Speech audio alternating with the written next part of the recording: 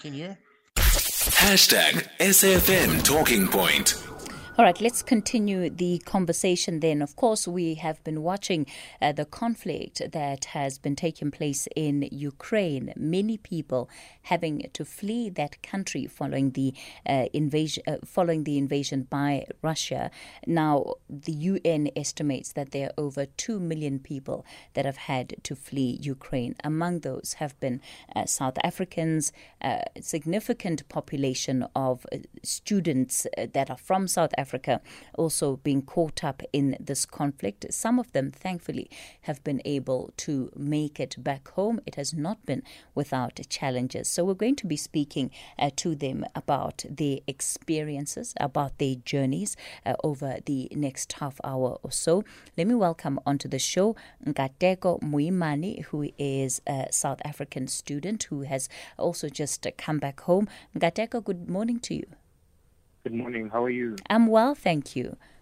I'm well, thanks. Let me also invite Mandisa S'thabile Malindisa. We spoke to Mandisa, of course, last week, Wednesday it was. When we spoke to her, she was still waiting for a flight to bring her back home. She's now back home. Mandisa, good morning to you. Hi. Hello, Mandisa. All right, it seems like we're having an issue with Mandisa's line. While the team works on that, Nkateko, let me come to you and firstly just say that I can't imagine what the last couple of weeks have been like for you. And I'm really just interested in hearing your story and in hearing the experience that you had in Ukraine. Sorry, could you please repeat the question? So I was saying to you that I'm interested in hearing about your story and in hearing about the experience that you had in Ukraine when the conflict struck. Okay, yeah. So it was a Thursday morning. The life prior to that was quite normal. I remember going to McDonald's on the Wednesday afternoon and then having some lunch with my friends. And then, of course you're hearing news about it on the news, but life was pretty normal. So in 2014, I think Russia had annexed Crimea. So the talks about a war potentially brewing were there. It's like people didn't really take it into consideration. So the same thing with this year with like the media reports and everything. And we thought that could be the same scenario. So as I said, it was a Thursday morning. I was on the Spectator Index. I was just chilling at home in my apartment. And then I heard that the airspace of Ukraine has been closed due to fear that the Russian aircraft would be landing on the runway. So they took tanks and some trucks and they blocked the runway. And then they told us that the airport would be temporarily closed until the morning. So my friend Mandisa had already booked a ticket because, I think intelligence from other countries like the US, Germany, Italy, the UK, Morocco, a few other African countries had released an official statement telling the world that, guys, if you're either planning to travel to the Eastern Bloc or Ukraine or you're already in Ukraine or Eastern Europe, try to evacuate or make means of gathering funds, etc. So we didn't receive any of that information, so we remained relaxed, but at least Mandisa had received funds, I don't know, personally or what, to go home.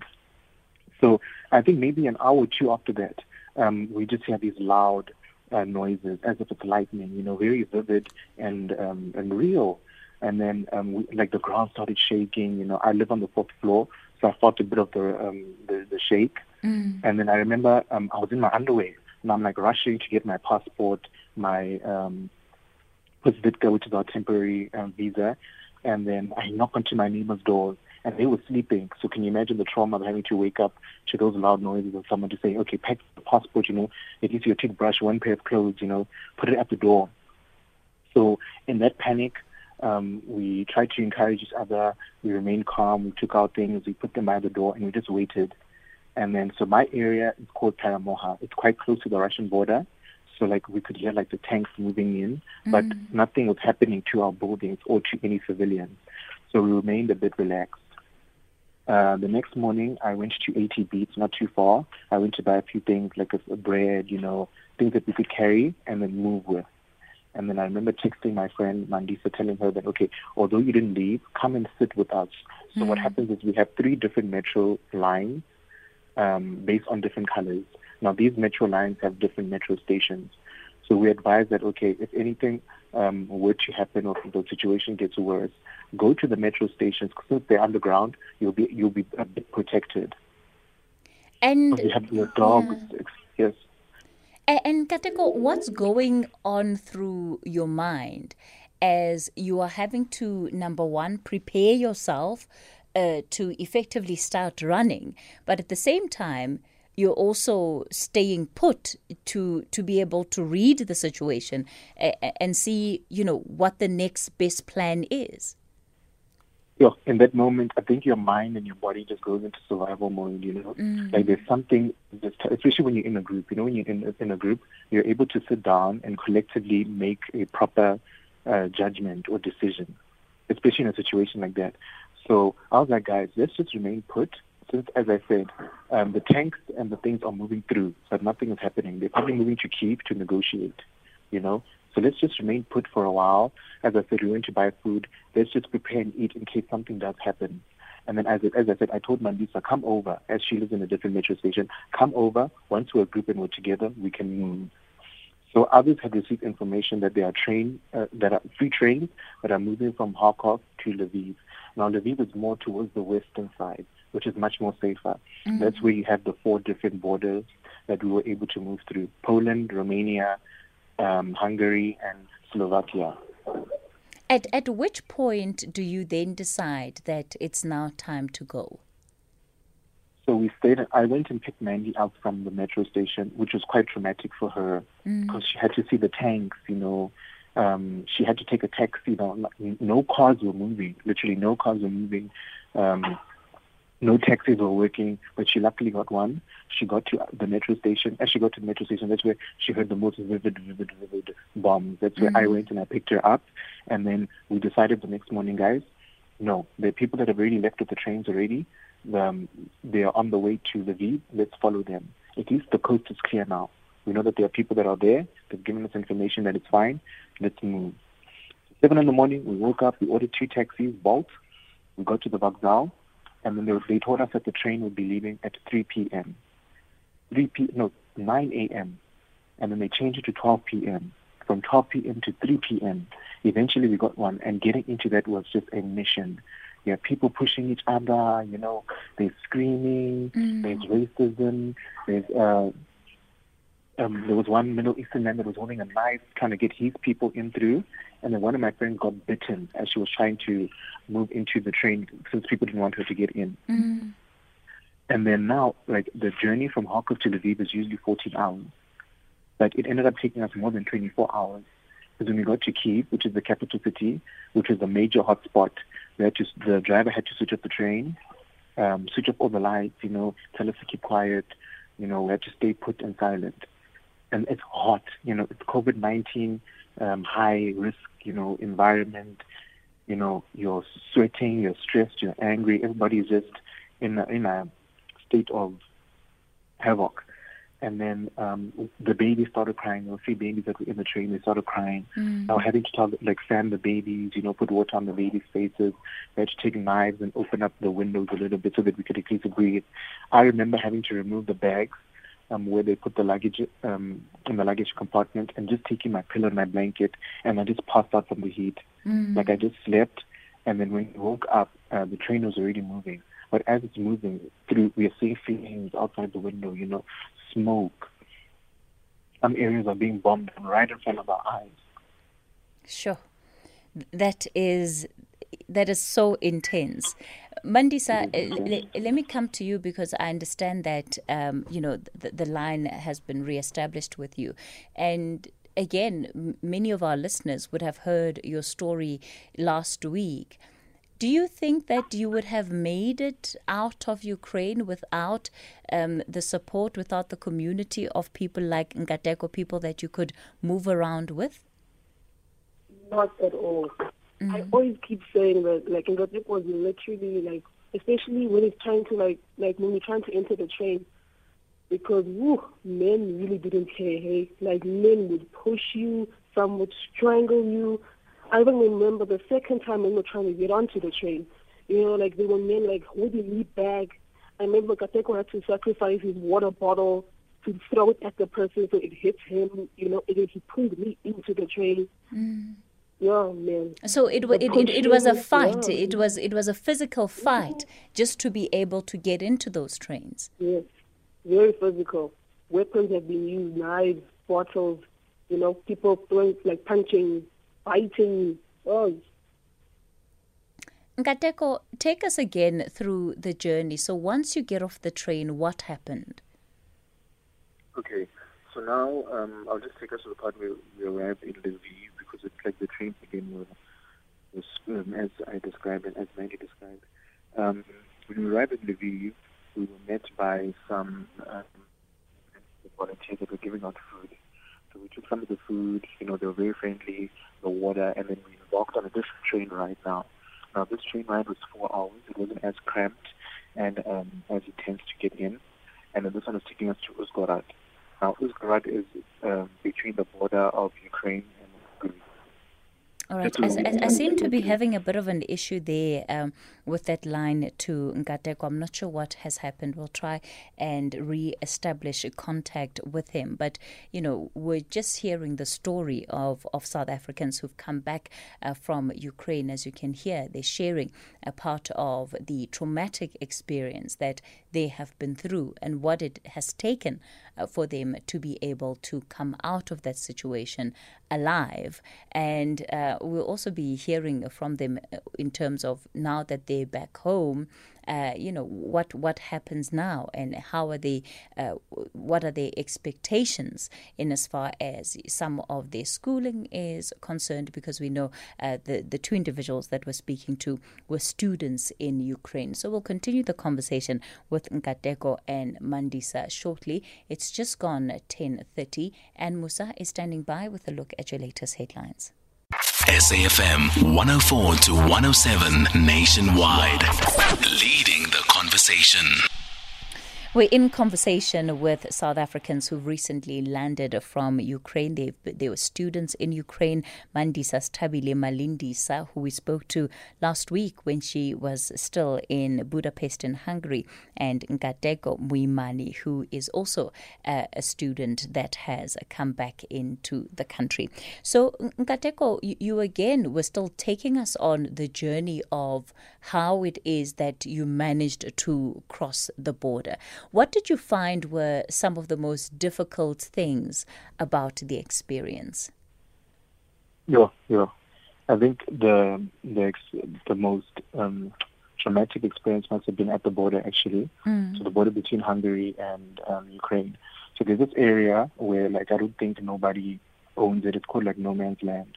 When we arrived to the Ukrainian border first, we were told that, guys, do you guys have passports? If you have passports, that's okay. If you don't, you need to make a plan. So now we moved through, and then we moved to the snowman area. When we get there, I think we stayed for 6 hours in conditions of -3, waiting for either a confirmation of, are we going further on, or are we moving back? Now the Ukrainian government is okay, we've already moved you through. You're not our issue or problem anymore. I remember having to go back and speak to the God. I'm we've been waiting for so long. What's happening? Are we moving? Are we not moving? We don't have food. We don't have water.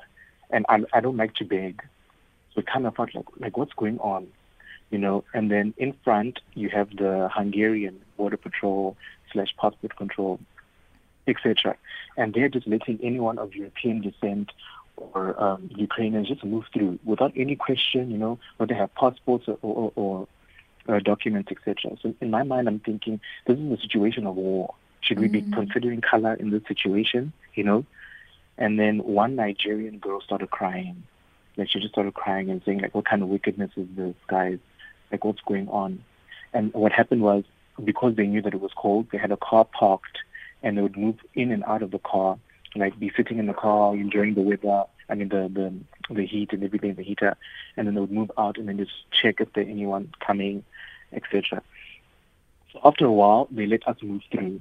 But now when we get to the passport control, so there was a line of Ukrainians and non-blacks in front of us. And then there was a box of juice and a box of refreshments. As they were checking the passport, they were handing them out. Once Mandisa and I got to the front of the line, we just saw the box being removed and the refreshments being removed. I remember looking at Mandy and asking her, Auntie, what's going on? You know? She's even like, bruh, I was thirsty. I was really thirsty. And then after that, they searched our bags, we had to open up our bags. And then we moved to an area inside. Like, it was packed as well, packed and cramped. It was much, much better than waiting outside. At least they had a little bit of compassion there. And then they told us that they're ordering 2 big buses for us. Now, these buses are going to take us to one city. It's like an hour away. And then from there, we're going to catch another train. Now, just hearing trains in my mind was just like, the trauma. Is this going to be the same as, the previous rides? But it wasn't as bad. It was a 4-hour trip. We landed in Budapest. And then once we landed in Budapest, we met this man called Peter. Now, Peter was the one that gave us accommodation, he showed us around the city. We got to drink a bottle of wine that day just to unwind. He was so nice. We met him at the train station while I was asking about accommodation. So I was able to raise like $15, and then we were going to split that and then get accommodation for 8. So he's like, no. I can take 4, and then maybe one of my friends can take another 4, or you can book a hotel. And then we literally stayed with him for like a week. He was even begging us not to leave. He made us a big bowl of soup, with a lot of nutrients. And he's like, guys, I've seen this before. Like, I work with these, what do they call them? Humanitarian, if there's like wars and whatever. I work with these campaigns, and this is what we do. Like, I'm more than welcome to help you guys. So Nkateko, when you cross the border and you're talking about the story of refreshments, of course, part of why it sticks out for you is that you had gone for so long without eating, without having anything to drink. Were you eventually offered something, or was that simply not an option? Did they just continue serving the white people that came after you? They didn't continue serving us. So what I was told by Mandy, because she was there, she got into the big building after me. She said that right after we then went in, she saw the refreshments box being put back. And after that, we didn't receive anything.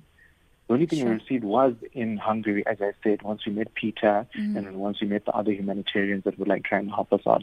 But besides that, nothing. They didn't care if you were thirsty, whether you were parched, you're hungry. They did not care. In Poland, I was told that 2 people died of hypothermia.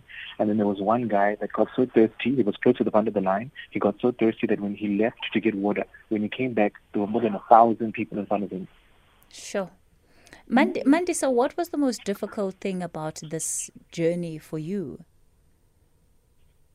Oh, like just mentally, like seeing the visuals, like seeing things happen, not getting help as well, just being have to like depend on yourself, prayers, always updating family. That was just like mentally, it was very exhausting. Also physically, it was also physically exhausting for me, honestly. Yeah. And what do you think are some of the biggest lessons that you've learned out of this? One of the biggest lessons I've learned is sometimes you got to know how to do things on your own. Sometimes you can't depend on like the higher power. You just have to hope and, and learn from others, basically. That's what we did. Like, we had to get advice from other countries, like, our neighbors, like the Namibians, Zambians, because they had a plan made for them. So we had to kind of like follow them and, see that, okay, this is what your government, your embassy did. Okay, let's see what we can do, Because we thought we could at least follow the Namibians. Because, like, for example, if they do get a flight to a bus, because we're neighboring countries, we could at least maybe find our way home. But we were told, like, the Namibians, their plan, the government told them to go to Romania. So we were like, oh, no, we're not going to Romania because they were told that they only allow women and children. So I know if I get to the border, I was going to go in, but Nkateko was going to be left behind. And no man can be left behind. So that's why we went to Hungary. I also want to hear from you about what you were seeing and what the Ukrainians that were caught up in this conflict were saying to you about the situation that they found themselves in. We'll continue with Mandisa and Nkateko after this. The Talking Point with Kathy Motlatlana. Weekdays, 9 a.m. till midday.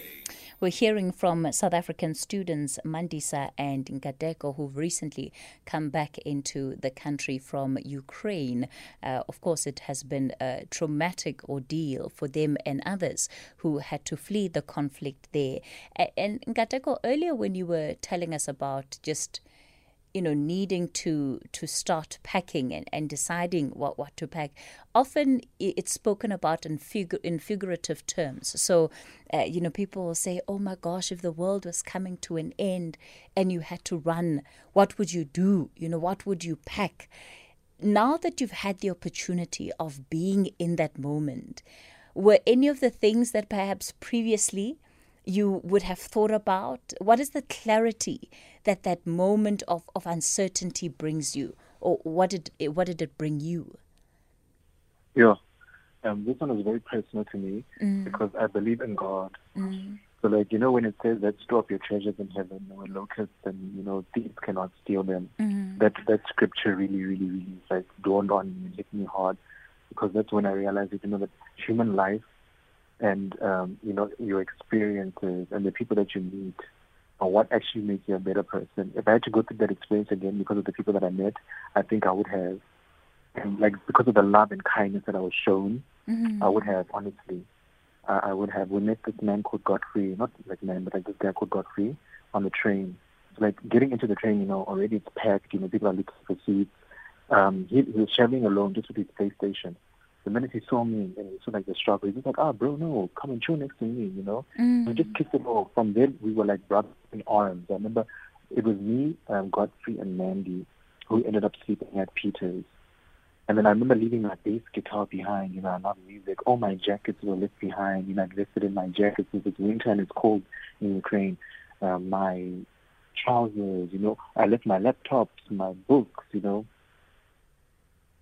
everything. Yeah, I think it's personal, and then you do realize that material possessions aren't really that difficult. Mandisa, I'm going to stay with the same question for you. I remember with me at first, because I was in denial, because I had all my suitcases packed to leave, you see. So I remember my brother he video called me and he's like, you need to snap out of it and you need to pack a small bag, make sure it's light so that you're able to run. So I was like, okay. What do I pack, bro? What do I pack? I remember he's like, take your laptop, and then he's like, take a pair of shoes just in case the ones that you are using break or something. You need to have another pair of shoes. So I just remembered I packed 2 T-shirts, a pair of pants, one jeans, the shoes, then a blanket. I packed a water bottle, which got stolen on the train. But yeah, that was about it. And then just something to eat, like I remember I had a yogurt, some bread. Yeah, that's what I remember. Yeah, sure. Let me go to Germiston. Elizabeth, good morning to you. You, Casey, and our listeners. Hello. Hello, how are you, ma'am? I'm well, thank you.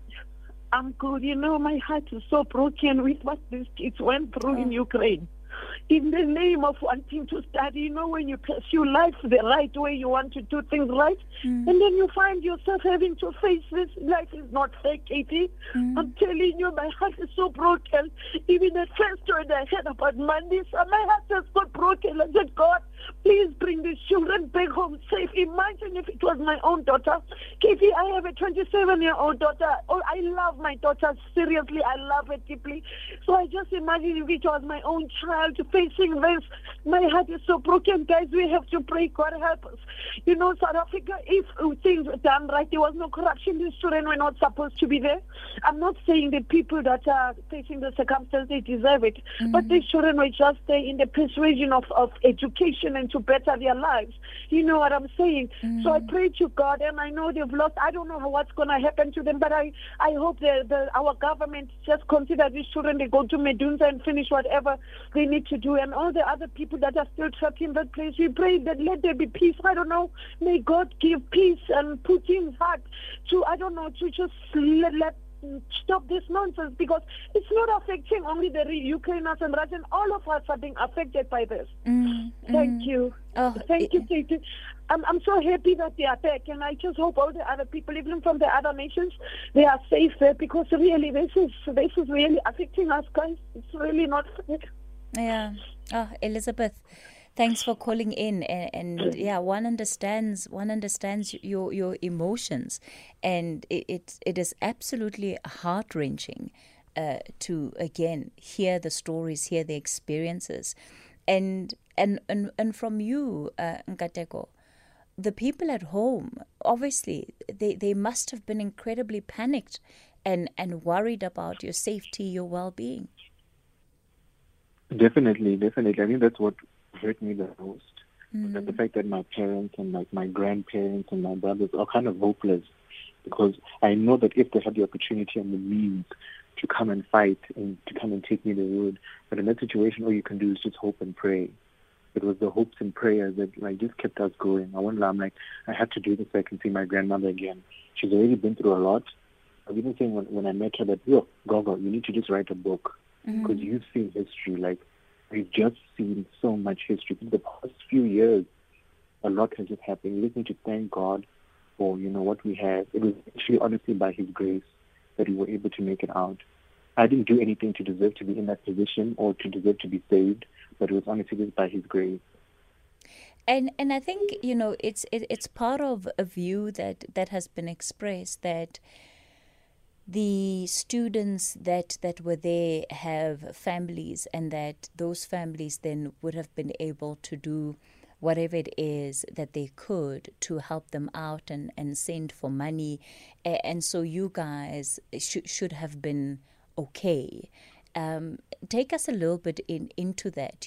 As a student, how were your fees being funded? What was your financial situation when this conflict arose? And you mentioned earlier that you'd managed to raise $15 just to be able to maybe book you guys a place to sleep. Tell me more about that. So prior to, as I said, we were hearing news about the war potentially brewing. I remember I called my parents and like, Mama, Papa, the Americans are sending them money, to go home.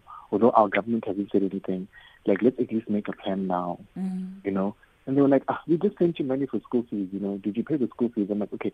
I took a portion of the money that I had. I paid school fees. I remember they sent me 16,000 rand. And now, the price tickets had increased. Usually a flight is $700, which is around 8,000, 9,000 rand. But not had doubled. I think they even had to go a bit into overdraft to get that money. So I'm like, okay, with this money that I have, how do I prioritize? Do I buy a plane ticket? Do I pay for school fees? What do I do? So what I did was I took a portion of it, I paid my fees, and then a little bit was remaining. But this money wasn't enough. And now, once the attack hit, because it hit so unexpectedly, as I said, Mandy had already booked her ticket. She was about to leave. But then the airspace is closed. Obviously, you can't fly now because the airspace is closed. And then the banks are not working now, so you can't withdraw money. If you have cash, I think you can only withdraw 200 hryvnia, which is 100 rand. So now maybe if money is there, you can't access it. So that's what we mean, sometimes when you say we were stranded in terms of not having money. And then some taxi drivers, Ukrainians, were taking advantage of the situation because they knew that a lot of people were fleeing.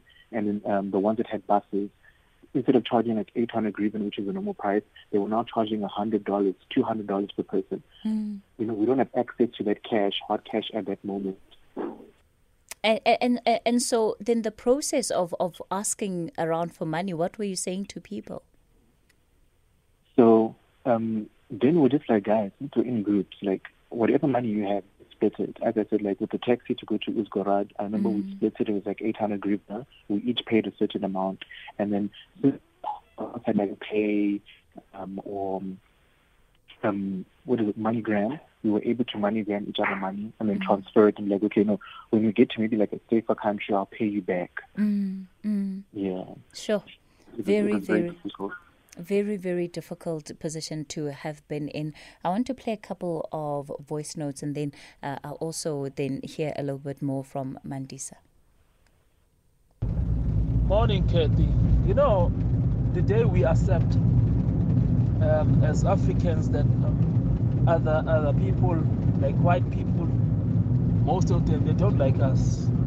And that is what we need to accept and come back home, remove these evil leaders of ours and build this continent, build our countries to become powerhouses that they are. You know, it is painful to see Africans dying in the ocean, trying to go to Europe, trying to go to the West.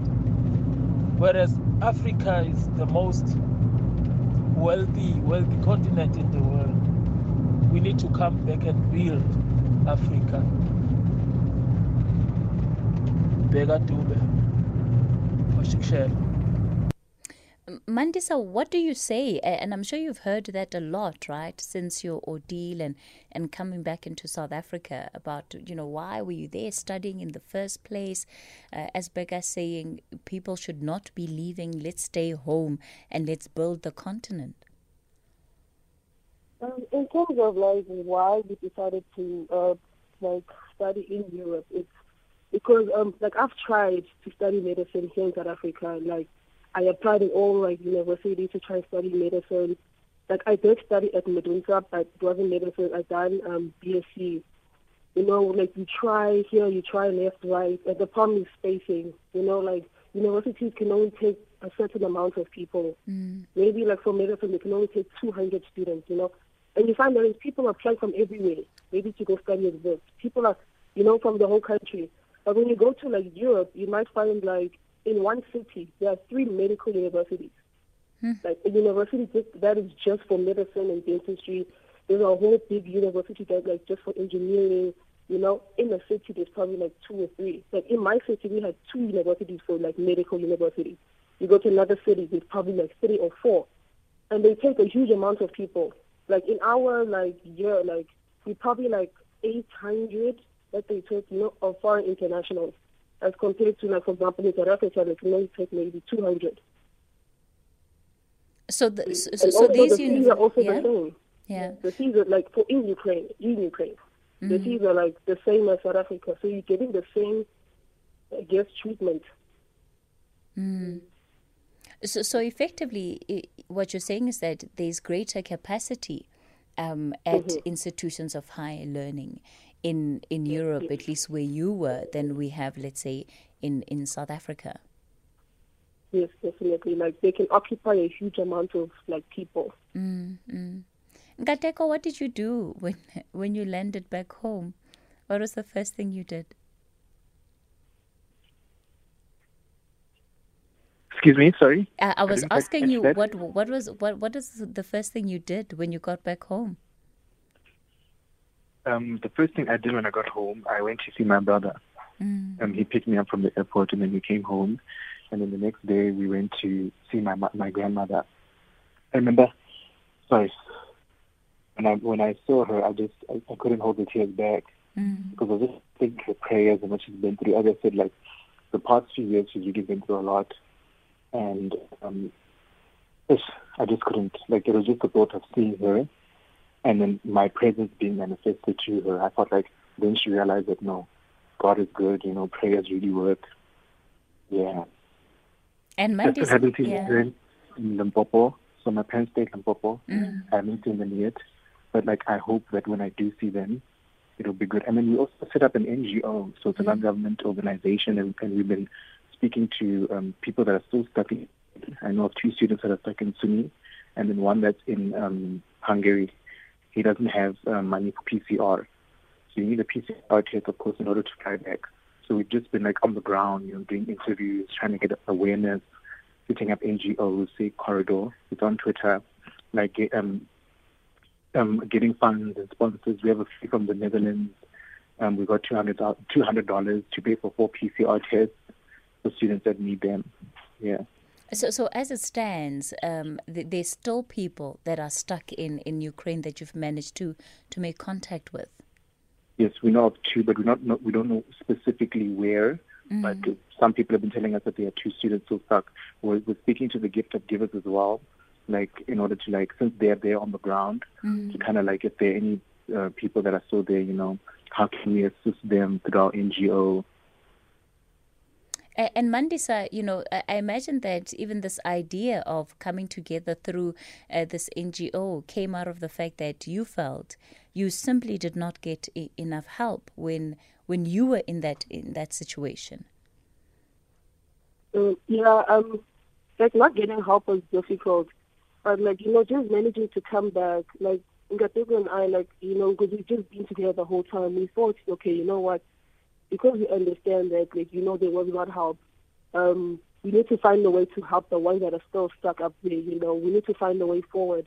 Because I remember after my first interview with you, people reached out to me, people from Netherlands, a guy called me, he's like, hi, I have a lot of, medical professionals in Hungary that, if you need help, So I was like, oh, this is great, because I found out, some South Africans that were still stuck up there, some of them were injured, one was sick, another one had a back injury. So I was like, oh, no, okay, there's someone who can help you guys, because things are expensive. What were the Ukrainians saying about this conflict, Nkateko? The Ukrainians that I was with were willing to help us. They were also quite scared since they didn't know the conflict. It was we're all in this together. But this thing I'm seeing. But the ones that were close to the border, I have a friend, Gloria. She's from Benin, so she traveled alone because there aren't many people from Benin. And then she said that when she got to the border, the white people, especially the white women, the white men are more relaxed because I think they understand the situation. But the white women were like, what are you doing? Go to the back of the line. Let us in first. Pressing on her. You know how you provoke someone, you aggravate them. And then she's like, okay. She put her back down and she's like, touch me again. Just try and touch me again, and we'll see what will happen. So I know Gloria's character, she will wait for something to happen and then she will react to it. So, the men are just like, no, when I just remain calm, we're all in this together, this is the situation. But I think it's just the one or two few people, who feel entitled to, because we are of a certain descent or of a certain race, we deserve to be treated better. But others could understand that, okay, this is what happened, we're in it together, let's just move. Oh, well, I'm so grateful that you guys have been able to come back home safely, especially after Mandisa gave us her story last week. And I really commend you for the work that you are doing to try and assist the other South Africans who, as you've been telling us, remain, some of them, trapped in Ukraine, and seeing how best you can connect them with the relevant officials, but also fundraise for those who are perhaps in Hungary and Poland and are looking for a means of being able to be brought back home. And thank you for coming onto the show and for sharing your stories as well. Thank you so much for having us. Yeah. Nkateko Muyimane and Mandisa S'thabile Malindisa. So you heard then their stories, you heard what it is that they have been through. It's so much that I don't even think they're at a point where they can begin to comprehend what next in as far as the education is concerned. So I still have a few more voice notes that have come through on this very issue. We'll take them, and then we're edging towards 11 o'clock, and Musa will bring you the latest news. Good morning, Keith.